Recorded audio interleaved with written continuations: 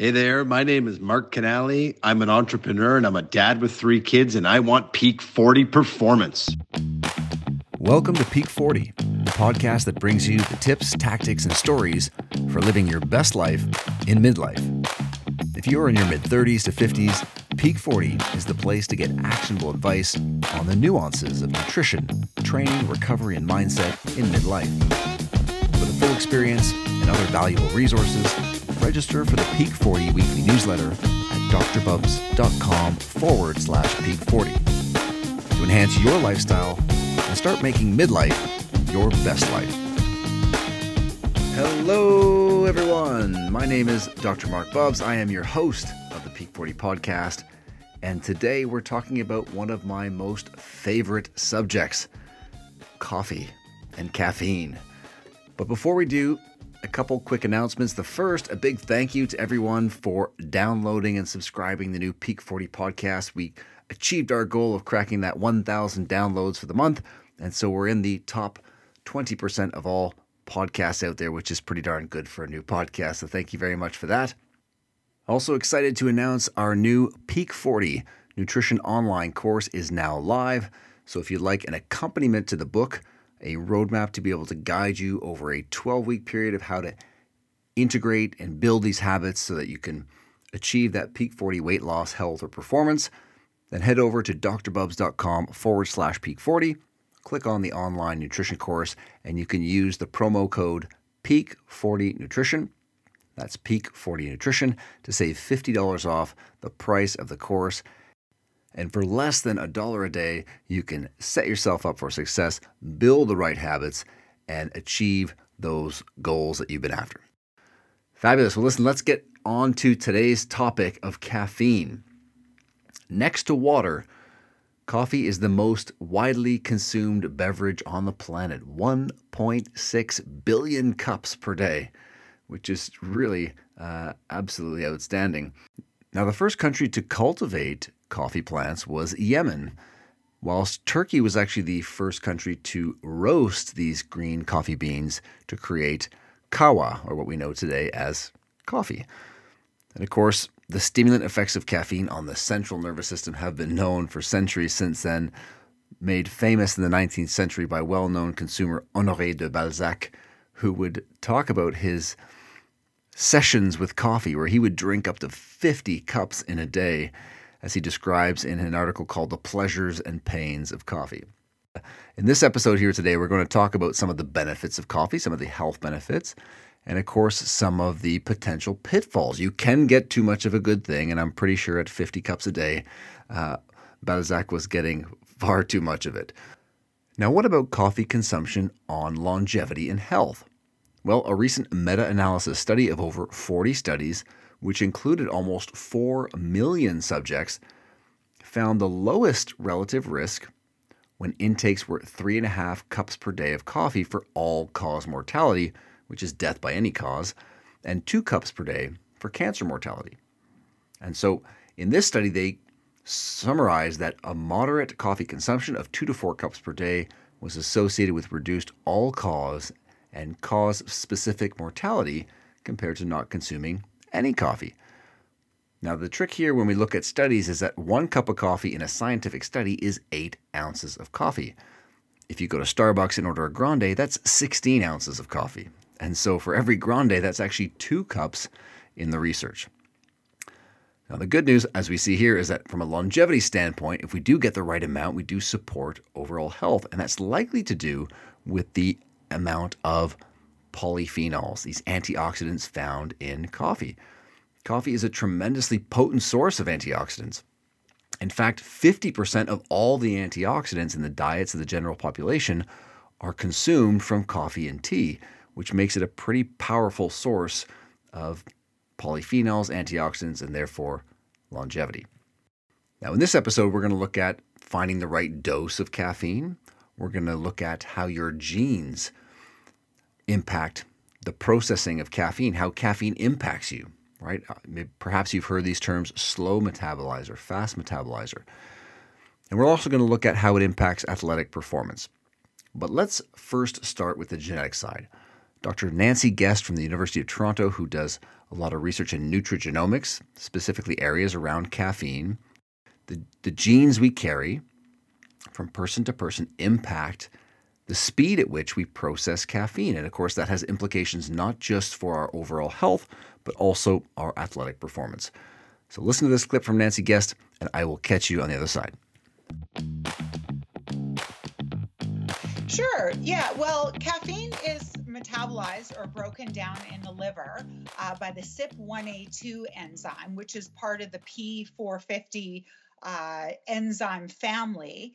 And this enzyme, the CYP1A2, is encoded by the CYP1A2 gene.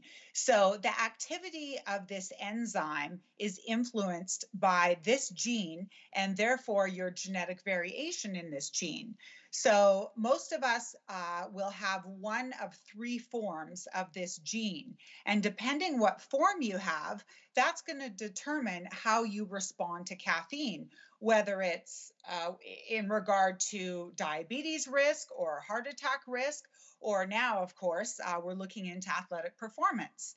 And as far as slow and fast metabolizers, the time frame looks like it's about maybe 4 to 6 hours for a fast metabolizer. And for a slow metabolizer, I think this can be more like 8 to 10 hours. However, this doesn't necessarily mean that you're going to feel stimulated for 10 hours. It just means that it's still in your body. And this is an important concept because a lot of people feel that they're very fast metabolizers of caffeine because they can have a cup of coffee and go to sleep. But that's not the case because you can still, perhaps that caffeine is leaving your brain quickly, and so you're not stimulated and therefore you can sleep. But that caffeine is still circulating in your body for many hours and perhaps having a negative impact to your cardiovascular system, for example. So you don't know if you're a fast or slow metabolizer unless you do the genetic testing. So you can't feel how quickly you metabolize is what the point is there. That's a really, really important point. I'll tell you, I get so many patients and even athletes who, almost braggadociously are saying, I can have a double espresso before bed and absolutely no problem falling asleep. And like you mentioned, they're kind of using that as proof that they are a fast metabolizer. And also, the sleeping component is due to the stimulation. And so caffeine is an adenosine receptor antagonist. That's how caffeine's working in the brain, where it's blocking your calming effect of adenosine and it's giving you that stimulation effect. And that is what is making you unable to sleep. And so therefore, that's only one component of your body that caffeine is affecting. So the ability to sleep or not is one aspect, but then we have a whole cascade of other things that caffeine is doing in your body unrelated to sleep.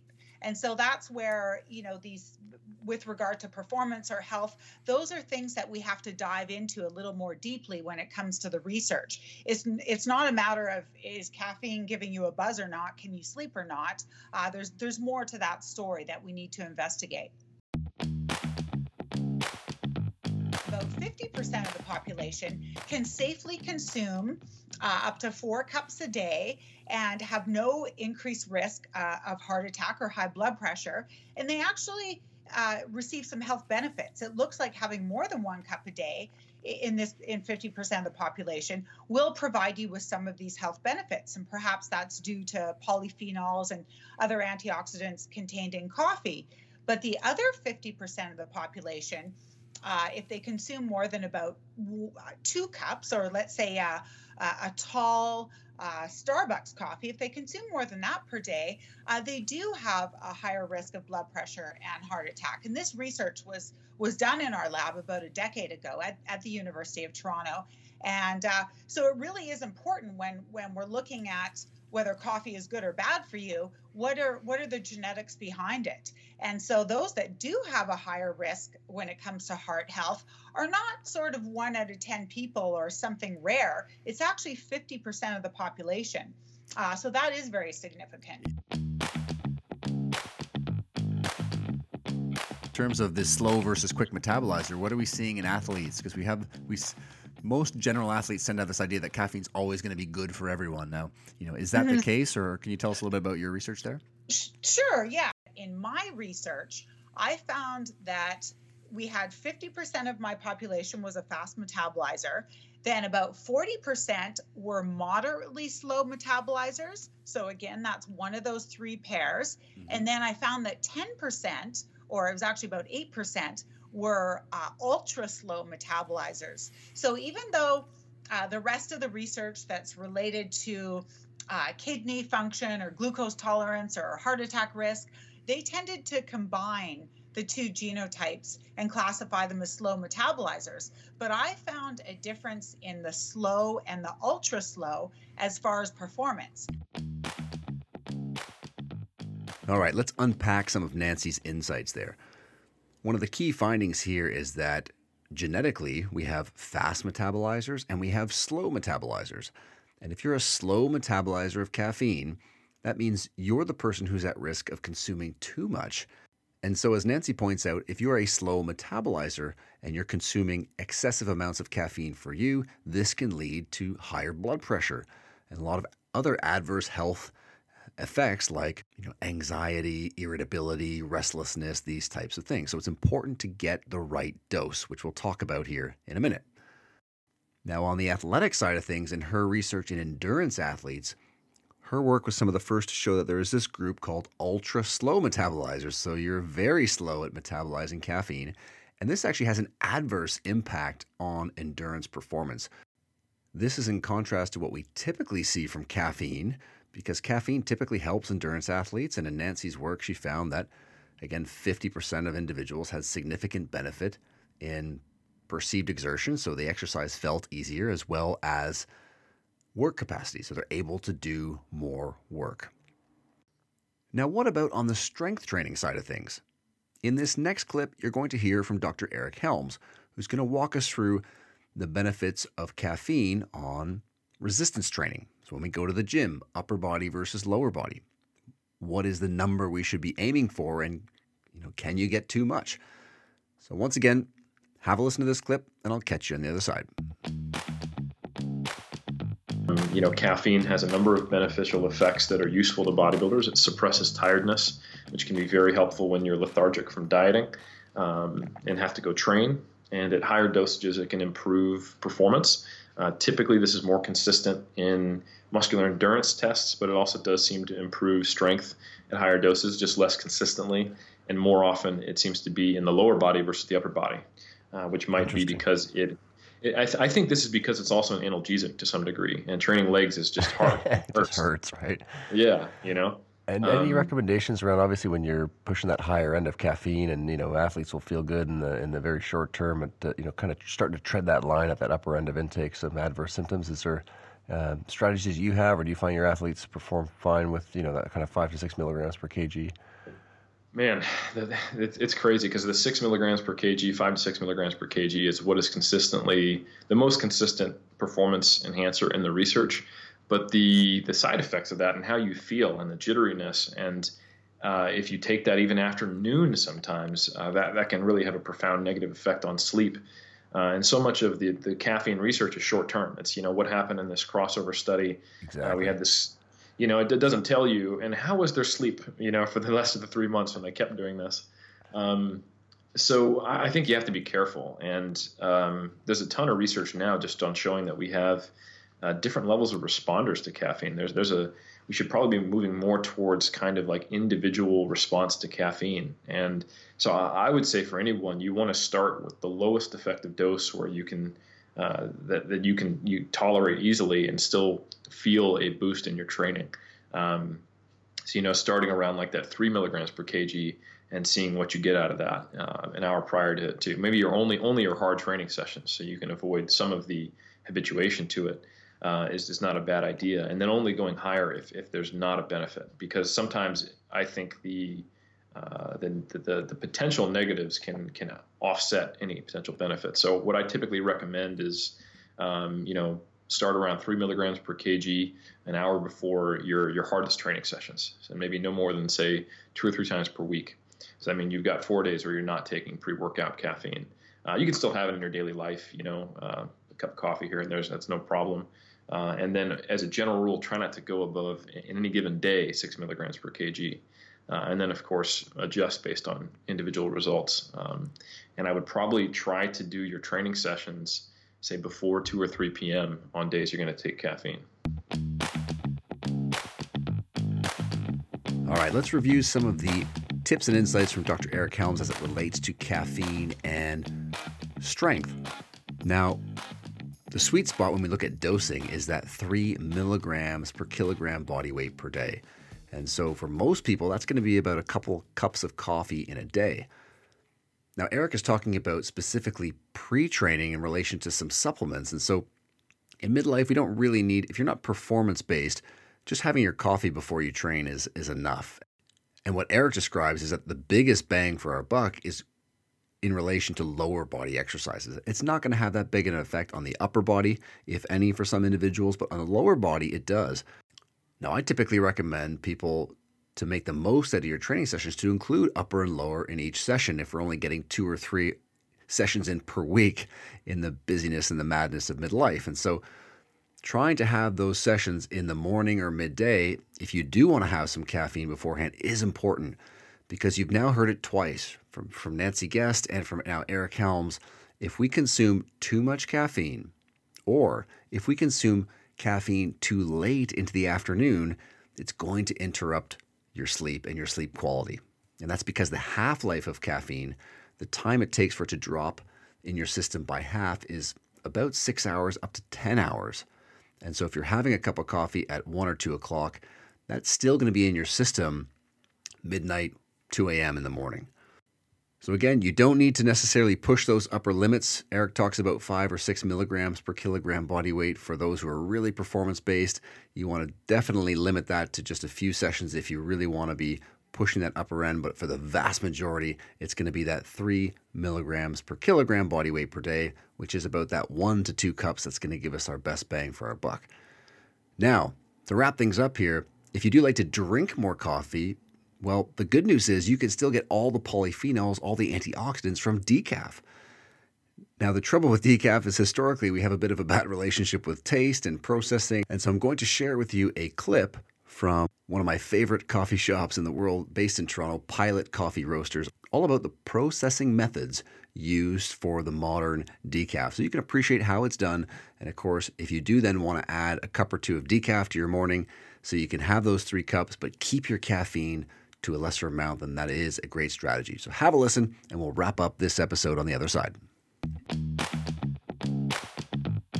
Now, talk to me about decaf coffee, because I get a lot of questions from clients and athletes around the negative impacts, potentially, of processing methods that are used with decaf coffee. What methods do you guys use with your decaf, and is that even something people should consider as a problem with other decafs? I don't think that people should shy away from decafs whatsoever if they're looking for a decaffeinated coffee. The technology that goes into the decaffeinated process at this point in our history is really impressive. So I've heard nothing but great things about Mike Strumpf, who's over at Swiss Water Decaf in Vancouver. And all the coffees that we use are from the Swiss Water, and they're really prominent in the specialty coffee industry.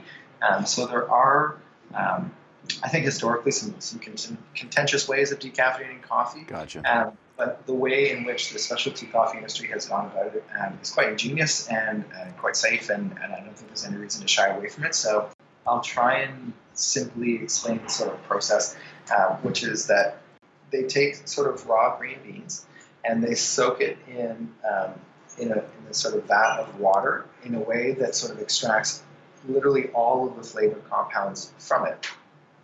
And then it goes through, I think, sort of a carbon-rich filtration system, which just isolates the sort of caffeine molecule and then removes it. And then they have a way of removing the caffeine from those cartridges so that they are reusable. But now you have this sort of green coffee-rich water solution that they will use for processing. So they've produced the green coffee-rich solution, and now any coffee that they want to decaffeinate, they put it into this green coffee-rich solution, which has all the flavor compounds of coffee to their knowledge, minus caffeine. Yeah. And so the caffeine is then drawn out of this new product, this new raw green bean put into the solution, but the flavor compounds outside of caffeine are retained. And so they cycle the caffeine into the solution, and that new raw green bean has no caffeine, but it has all of its inherent flavors maintained. All right, let's wrap things up for this episode number 7, the good, the bad, the ugly of coffee and caffeine. Let's start with the good. Coffee is loaded with antioxidants, and 50% of all the antioxidants in our diets comes from coffee and tea, and that translates to reduced risk of all-cause mortality, which is death by any cause, and so it is associated with longevity. We also see benefits of caffeine for cognition, memory, physical performance when we're looking at perceived exertion and work capacity. That said, the bad part of coffee is when we exceed the dose that best suits us. And you heard Nancy Guest talk about how your genes will have an impact on whether you're a slow metabolizer and you can't consume as much coffee, or you're a fast metabolizer. And for a lot of us, that genetic test is the only way to truly find out. Finally, the ugly part of caffeine is when we really start to exceed that 5 to 6 milligrams per kilogram per day. Now we get into anxiety, irritability, insomnia, and a lot of problems just feeling too revved up, too jittery, too edgy. And that can lead to conditions like anxiety or insomnia. And so if you're really pushing that upper edge, it's time to take a closer look at your caffeine intake. And the great news is that if you enjoy coffee, but you do want to reduce your caffeine intake, but you still want to get the benefits of the experience of coffee, you still want the benefits of the polyphenol antioxidants of coffee, then that's when you can shift over to more decafs in your day. Fantastic. I hope you enjoyed this episode. If you did, please share with your friends, colleagues, subscribe, download, and if you have some time, leave us a review on iTunes, Spotify, etc. Just a reminder that Peak 40 Nutrition online course is now live. You can check that out at drbubs.com/peak40. And if you want to get started, you can use the promo code PEAK40Nutrition. That's PEAK40Nutrition to save $50. And again, for less than $1 a day, you can jump on board that 12-week program and start to build the foundation for your Peak 40 health and performance. Have a great weekend, folks. We'll see you again next Thursday.